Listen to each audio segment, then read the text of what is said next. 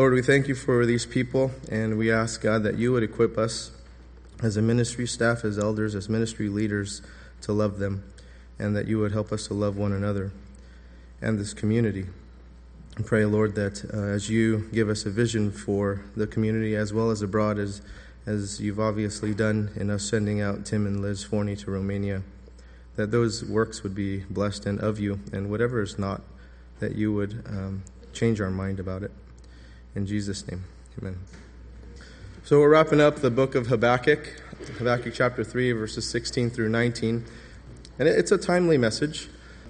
Actually, this book has been pretty timely with the things that we've been going through internally as a church, as well as what I've heard in terms of feedback from folks out here in the congregation. In May 1st of 1685, there was a man named John Brown of Priest Hill. That's in Scotland. And he just didn't go along with the religion that was imposed on him. And on that morning, there was a raid by Graham of Claverhouse, where they found John Brown working outside of his home.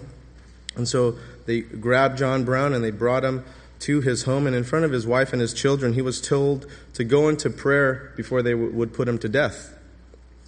So he prayed aloud, and after his prayers, Claverhouse ordered the 6 men that were with him to shoot John Brown in front of his wife and his children. But the men, they were so greatly affected and moved by John Brown's prayers that they refused. They refused to follow the orders. And so Claverhouse shot John Brown himself. And then he turned to the new widow, and in this fierce and in this fiendish way, he asked, "What thinkest thou of thy husband now, woman?" And Isabel Brown replied in her weeping and her sobbing, "I ever thought much good of him, and now more than ever." That was a true story used in 1927 by a preacher named Arthur John Gossip. And it's just such an awesome name for a preacher, Gossip. Oh, you have some difficulties? You should see, you need counseling. So you need to go see Dr. Gossip. Well, Pastor Gossip preached one of the most famous sermons ever preached. And it's entitled, "When Life Tumbles In, What Then?" And he preached that sermon the very next day after his wife suddenly died. And he used the true story of John Brown, recounting when Claverhouse in cold blood shot John Brown of Priest Hill in front of his wife and his children. And then he turned to the new widow and asked her, "What thinkest thou of thy husband now, woman?" And she was by her deceased husband's side and weeping and sobbing and holding him and gathering the parts that were shot off.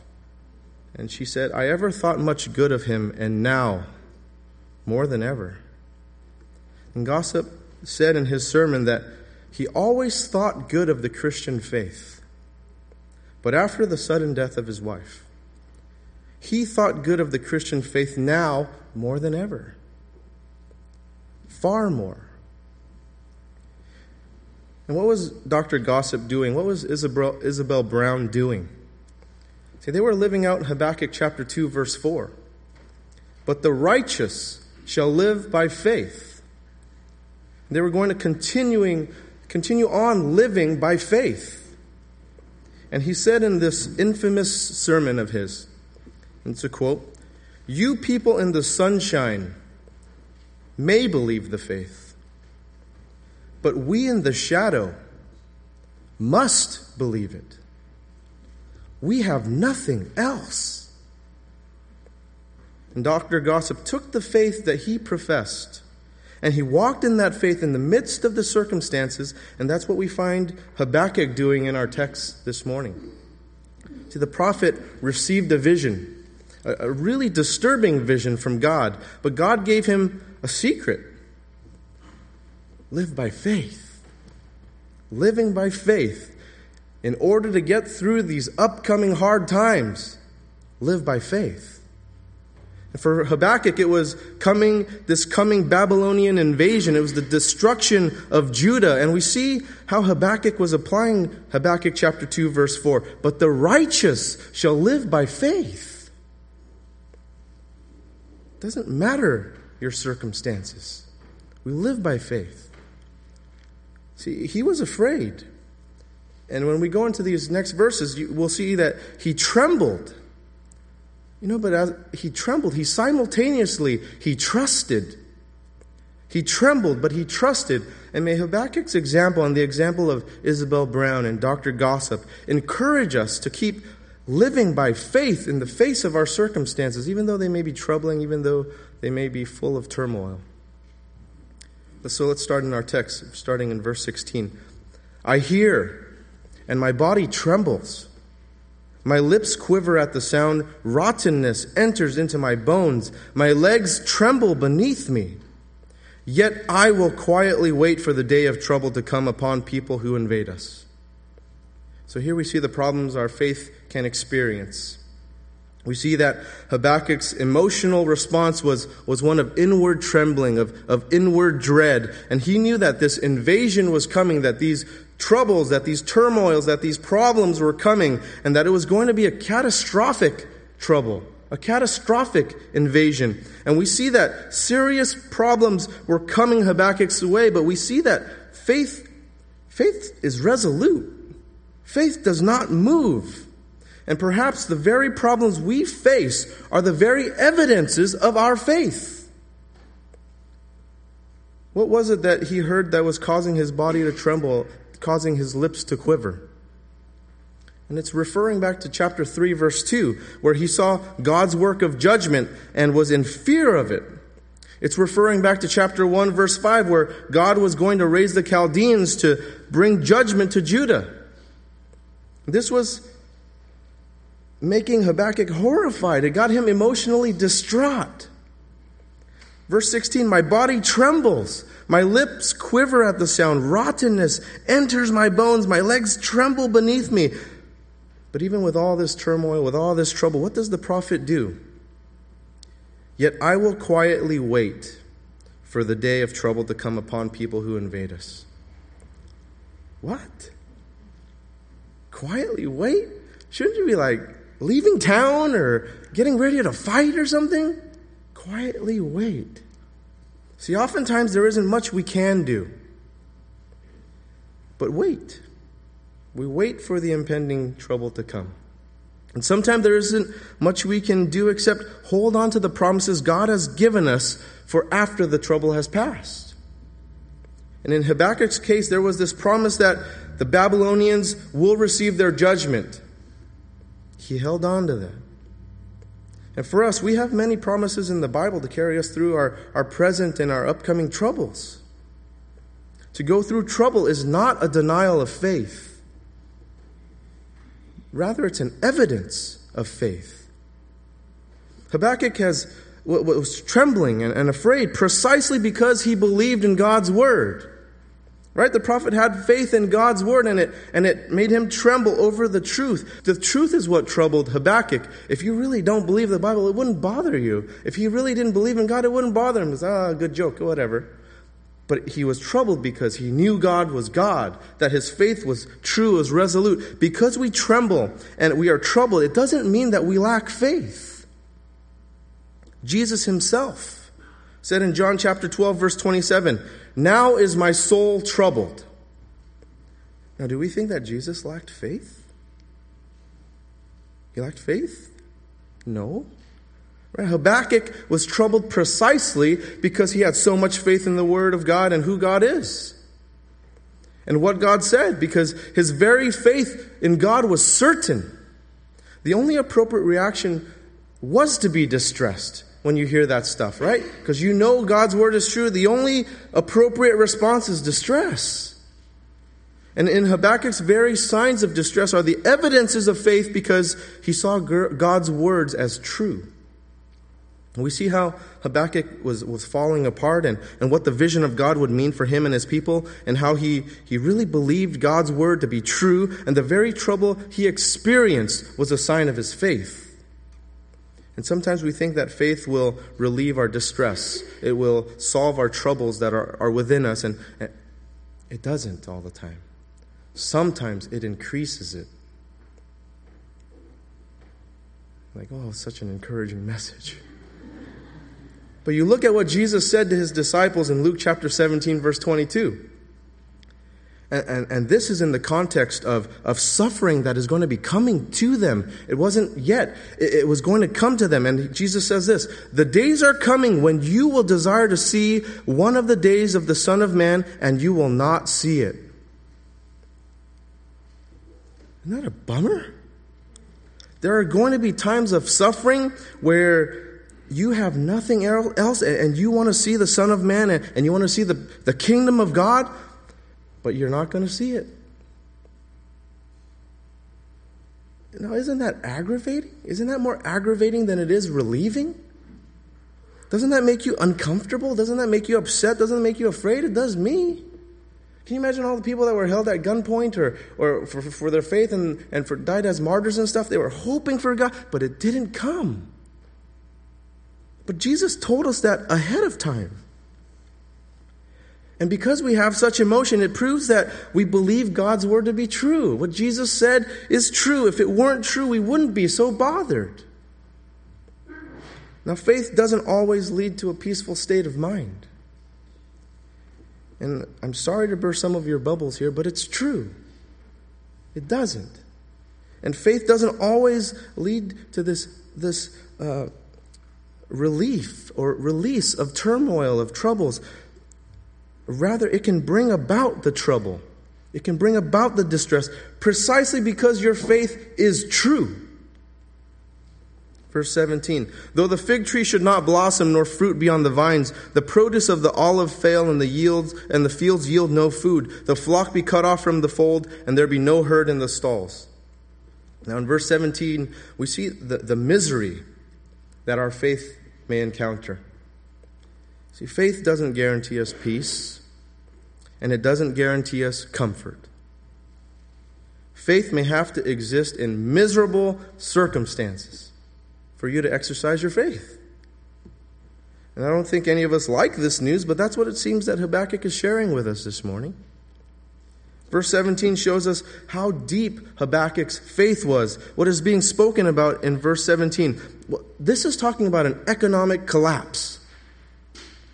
This was talking about financial ruin. This is talking about a worst-case scenario. It meant starvation. It meant famine. It meant a devastated land. In our terms, it meant an economic collapse. The stock markets crash. The inflation of money is sky high. Food is harder to come by. Real estate markets take a dive. Pension plans are going to kaputs. This was part of the judgment within the context of covenant curses like in Deuteronomy chapter 28. And in the first part of Deuteronomy chapter 28, we find blessings if Israel remained faithful and obedient to God. But on the flip side, which is a lot longer list, there are consequences for being disobedient. There are consequences for being unfaithful to God. Things that will be taken away. And just because countries and people experience famine or economic distress and things, it doesn't mean that they're being judged by God. Okay, let's get that clear too. I'm not saying like, oh, right now we're being judged by God. I'm not saying that. But we have these covenant curses that we see in Deuteronomy chapter 28. So looking in Deuteronomy chapter 28, starting in verse 17, we see this type of covenant curse. And you notice that in the curse that it's for everyone. Everyone, including the faithful. There are no exemptions from this. That even if there are some who are obedient and faithful to God, they still will experience turmoil.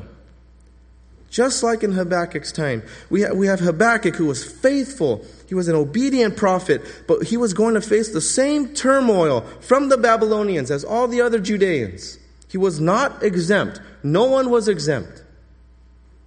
It's the same for us.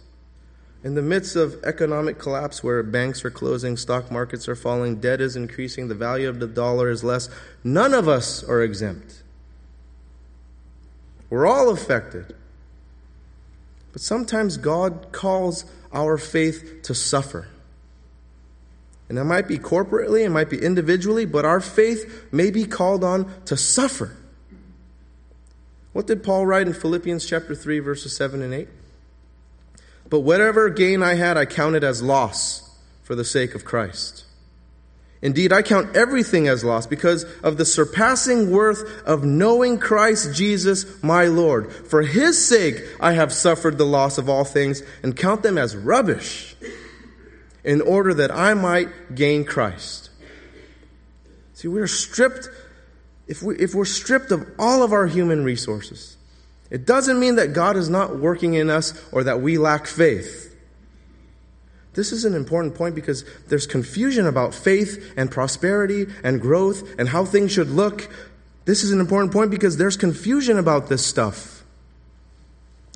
That the signs of a healthy Christian, that the signs of a healthy church means that we have more. Whether that's more resources or more people or more whatever.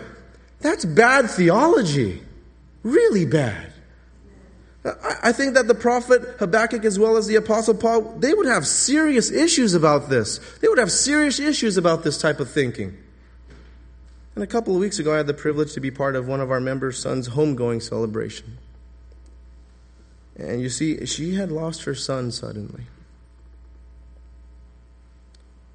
And I got the chance to meet him here before at church, and he was a pleasant young man. He was a fine young man. And I could tell how close his bond with his mother was, but in a moment, she lost her baby boy. And a couple of weeks ago was centuries from Habakkuk chapter 3, verse 17. But it was a mother's own form of destitution that her faith faced in that moment. And I find that God has perfect timing in regards to the text and what we go through as a church and what we go through individually. Times for a believer's faith can be destitute.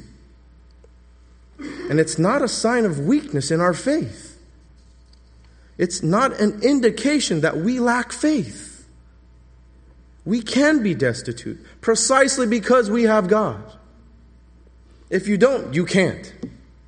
But you can because you have God. And faith sometimes has to exist in these utterly destitute conditions. And it's not to be negatively looked upon regarding our faith. It's unfortunate that we even have to talk about things like this. But I think some of us have this inaccurate view of faith. We have this inaccurate view of what it means to be a Christian, what we have, and what growth means, and all this other stuff. Jesus understood this. You look at chapter 4 of Luke, verses 2 through 4. For 40 days being tempted by the devil, and he ate nothing during those days, and when they were ended, he was hungry. The devil said to him, if you are the Son of God, command this stone to become bread. And Jesus answered him, it is written, man shall not live by bread alone. What's going on here? Satan is essentially saying, Jesus, you have nothing. You are destitute. Your Father has left you destitute, but you have this power. You have this power to act independently, to make that rock into bread. And you see those stones over there? You can command them to become bread. And you don't have to submit to your circumstances. You can do something about it. You have the power to act on your own, bail yourself out of this stuff. What kind of father do you have? Who would leave you like that in such a destitute circumstance? You don't have nothing to eat. You're all by yourself. You know, he was delighted at your baptism, but where is he now? Where's your dad now? You're going through all this mess.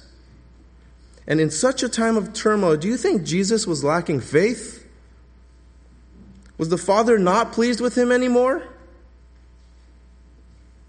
No, he says, man shall not live by bread alone. It doesn't mean we have no faith or that our faith is weak, although oftentimes it is. It is, isn't it? Our faith is sometimes weak.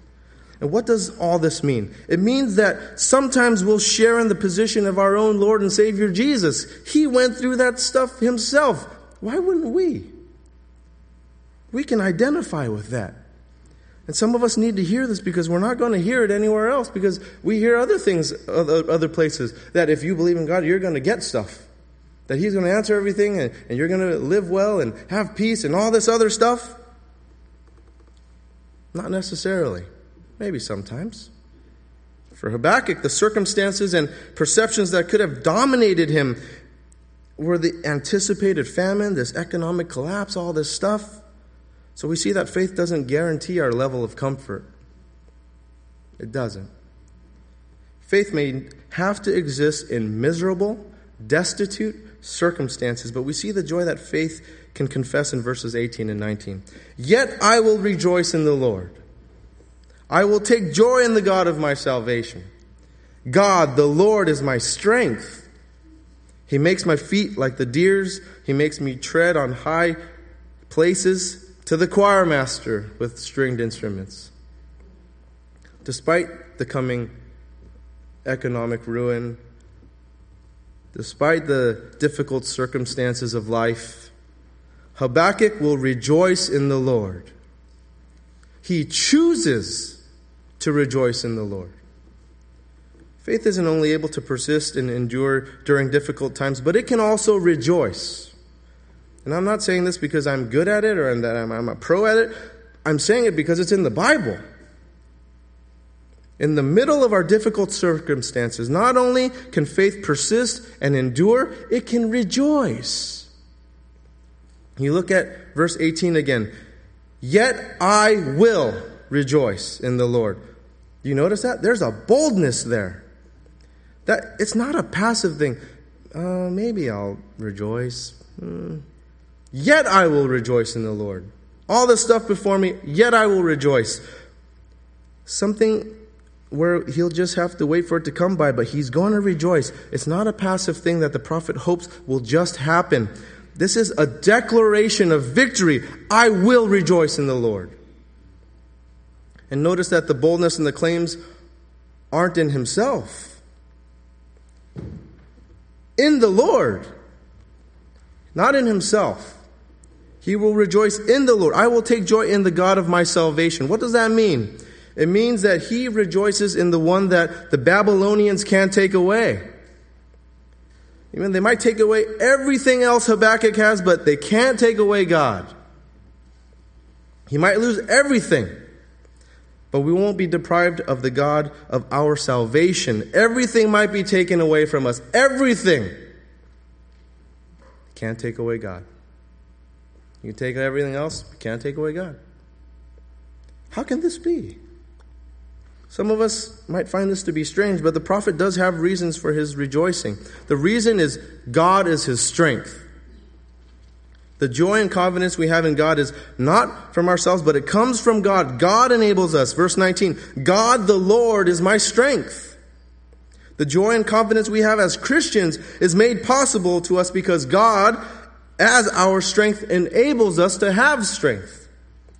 And the same thing is happening in Philippians chapter 4, verses 11 through 13. Paul writes to the Philippians, not that I am speaking of being in need, for I have learned in whatever situation I am to be content. I know how to be brought low. I know how to abound in any and every circumstance. I have learned the secret of facing plenty and hunger, abundance and need. I can do all things through him who strengthens me. You hear Paul's secret there? God is his strength. God makes it so that he can survive another day. He's writing this from prison. He doesn't even know if he's going to live or not. God is the one who makes things steady in life. Chapter 3, verse 19. He makes my feet like the deer's. He makes me tread on high places. God gives us a steadfastness, an ability to be steady when times can actually make us fall when we're imbalanced. And God makes Habakkuk walk in these scary heights in safety, in steadiness. And in the midst of disaster, this upcoming disaster, the Lord will be with him. And it's in this place that the prophet rejoices. In the places of danger. It's not that the prophet isn't concerned with his circumstances. He was. He was concerned.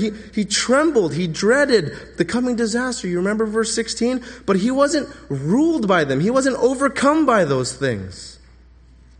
And we know of many people who can testify about the joy they have in God even in the midst of their difficulties. There are many testimonies here about the strength God gave them in the midst of their troubles. Now, the joy that Habakkuk experienced in verses 18 and 19 can only be experienced in the context of verse 17. And it's a type of joy that defies all circumstances. It's a joy that can't be taken away. And this isn't something that only prophets can experience, because we can all choose and we can all confess this type of joy in our faith in God. Now let's talk about the last part of verse 19, because I think this part is pretty awesome. Because after all that thing, he makes this declaration, to the choir master with stringed instruments. It's like, fired up, band, right? Now there's some tradition here that our faith is to receive. That our faith is to be ready to receive and use these written and prepared prayers like this. And some of you are thinking like, are we becoming high church? Maybe. No. Verse 19, to the choir master with stringed instruments. What's going on here? Well, you have to look at this chapter as a whole and in its proper context, right? So how did the chapter start out? It started out as a prayer for the prophet Habakkuk. And remember, we mentioned Shigionoth in the beginning of chapter 3 a few weeks ago because of my sickness. And I mentioned we really don't know what that's all about, but a possibility is that it was a tune for the prayer, for the psalm. It's kind of like saying like, oh, play that thing, and everyone kind of knew it, and they would play it. And so there are these Selah notations in verses 3, 19, and 13, which can be possibly like musical notations. We're not sure. But we have verse 19, to the choir master with stringed instruments. What's going on? This is telling us that this psalm, this prayer, was to be used in public worship. To be sung in public worship by God's people. And this assumes a couple things. One thing it assumes is that this prayer in chapter 3 was to be used in worship. And the second thing that it assumes is that there was a need for this to be used in worship. It's as if Habakkuk, by doing this, he's relating to us and understanding that the tough, distressing times of turmoil that we face, it wasn't going to stop with him. That they were going to move on. And he wanted to encourage people like right now, with the times that we face, the turmoils that we face. That he was leaving something behind to minister to the followers of God that would come after him, because we too will face difficult times ahead, if not right now, in the future. And he was leaving something behind for us. That when we face turmoil, that when we face troubles, that here's a prayer for you. Here's a prayer for you to pray. Here's a prayer to teach you how to pray. Let's break it down. So verses 1 and 2, we are to make no secrets about what we're afraid of. Chapter 3, verses 1 and 2.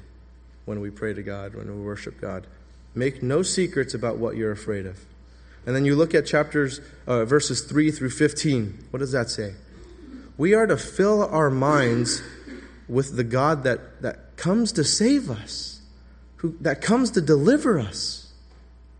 And then verses 16 through 19, what we're covering this morning, we are to look at our circumstances and delight in the joy that no one can take away from us, to delight in God whom no one can take away from us.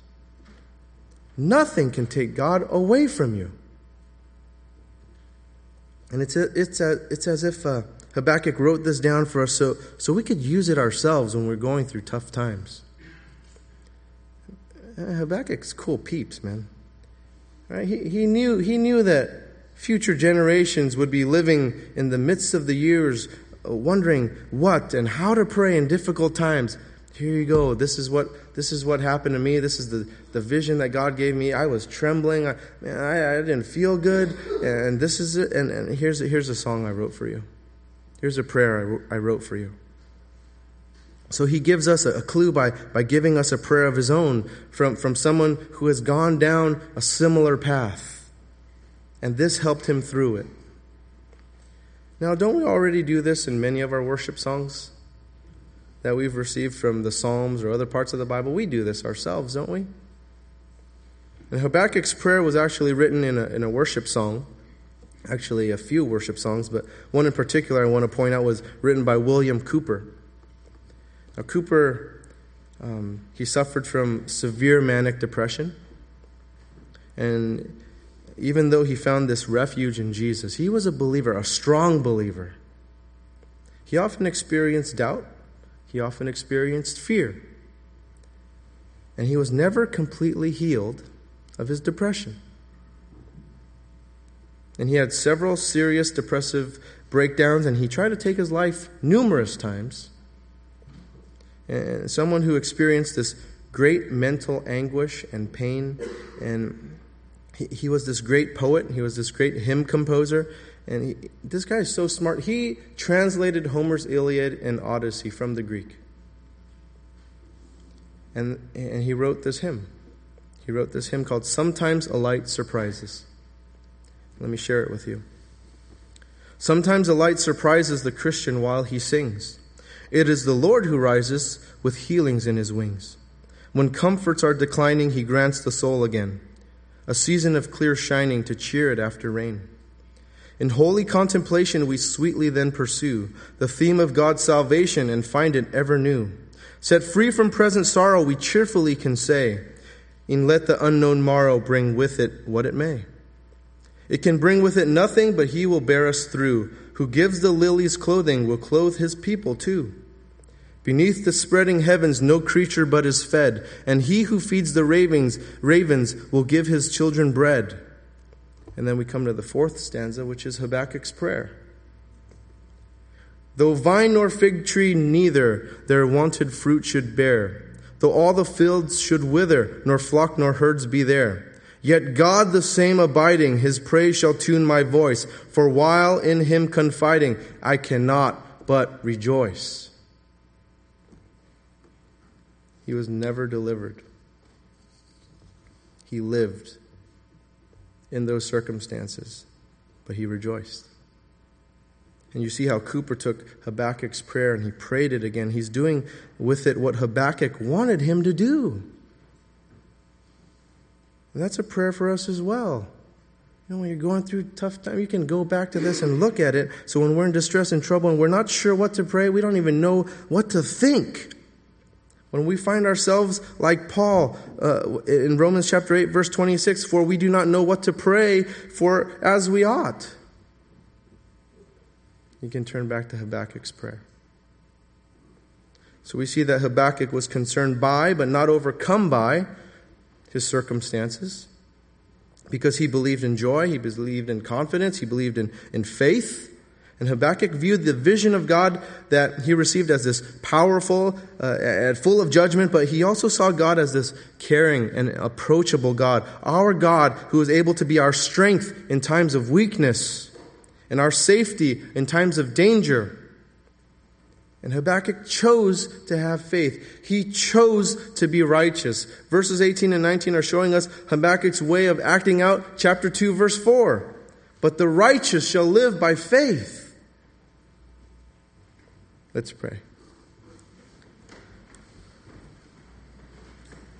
Thank you, God, for your promises, even though oftentimes they begin with distress. But they always end in hope. Thank you that even in our distress we can still experience joy. And Lord, I pray for those that are in trouble, that are in a turmoil, that are in a distressing time, that you would set their feet on the high places. And you would hold them steady. And that they would be able to rejoice and know that if everything else be taken away, you can't. And I pray that we wouldn't seek to be religious people or people looking to be part of outstanding churches, but that we would simply seek to live by faith, just like Habakkuk chapter 2, verse 4 says, the righteous shall live by his faith. In Jesus' name, amen. Now, during this time of worship, that we've kind of left a longer time for worship as a response to the Lord's word, as well as whatever the Lord's ministering to your heart. But we also have communion available. on the two aisles here as well as up front. And so we talk about the promises of God and what has He promised you. Here's a sign of the things that He's promised. His broken body and His blood, what these elements symbolize.